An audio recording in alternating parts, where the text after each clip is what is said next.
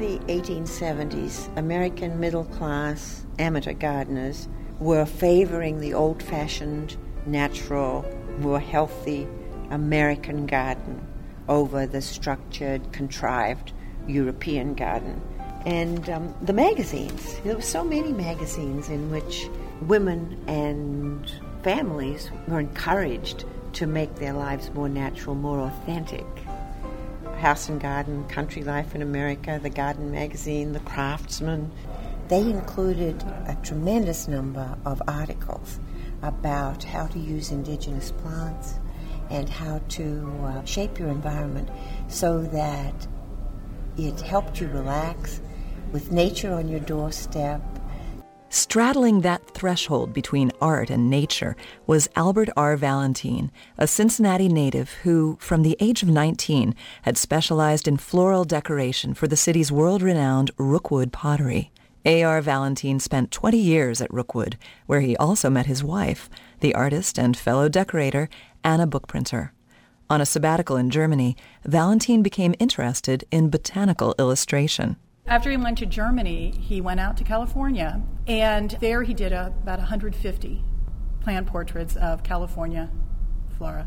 Nan Brewer is the IU Art Museum's Lucienne M. Globinger Curator of Works on Paper. There was a kind of a new interest in the study of regional plants, and so he really thought of this as possibly an opportunity. And then in 1908, he went out again and found a patron, Ellen Browning Scripps, who commissioned him to do a whole study of California wildflowers. Now, I'm not sure that either of them really knew what they were getting into. You know, he ended up working on this for 10 years and did over 1,000 of these plant portraits. About 80 of Valentin's watercolor renditions of indigenous California plants are on view at the IU Art Museum as part of a traveling show organized by the San Diego Natural History Museum in conjunction with the Irvine Museum.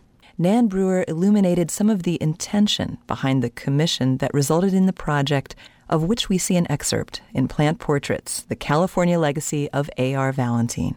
This project, since it was sponsored by Mrs. Scripps, she had a real interest in both supporting the artist, in the beauty of Florilegium, the beauty of these floral designs, but she also was interested in kind of early ecology.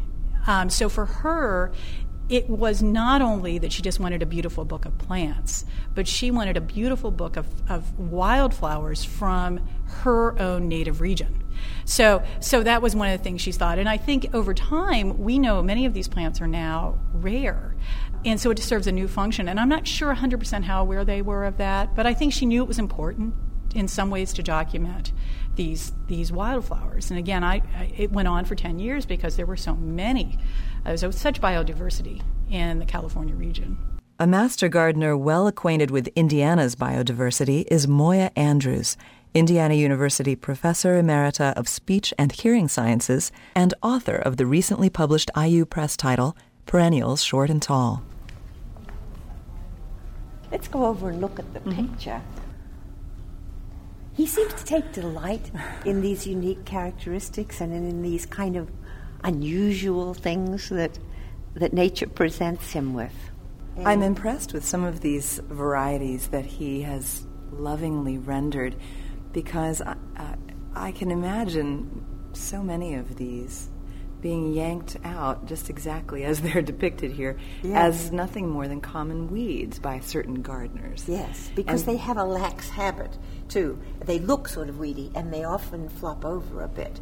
And so they don't look tidy like an annual looks, for instance, where you can line them all up and make everything look symmetrical. Symmetry isn't as important in a wild garden where plants lean on each other and weave in amongst other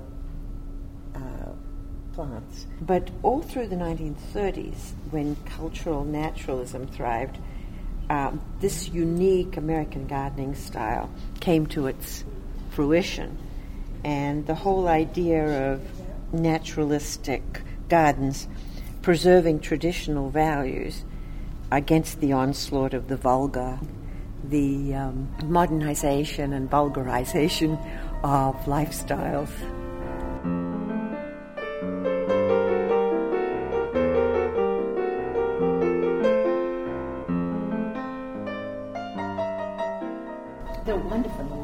lilies, of course. Some of these lilies don't grow in southern Indiana because they're too tender, but they're similar to varieties that we can grow here. Here's one, the Washington lily. When they bloom, many of them have an intoxicating perfume. And these lilies, the Humboldt lilies, have reflexed petals and spots and stamens with really big pollen pieces on the end. His rendering is so incredible in the way that it evokes the tactile sense. Yes. You can almost feel that powdery pollen right. on those stamens. You know if you brush against it, it's going to get on your clothes and you'll never get it out. I have many. The Mariposa lily is one, too, that we can't grow, but it is beautiful. That pink against that gray background is just stunning. Well, I was reading about why he chose the gray background, because it would make the colors stand out, and especially the whites. And you can see the white in this Mariposa lily is so beautiful in relation to that gray background.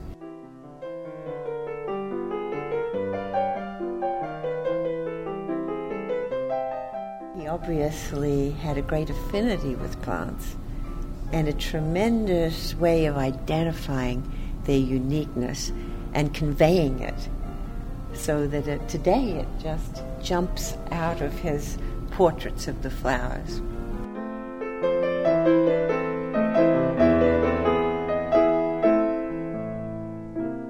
For WFIU's Artworks, I'm Yael Cassander.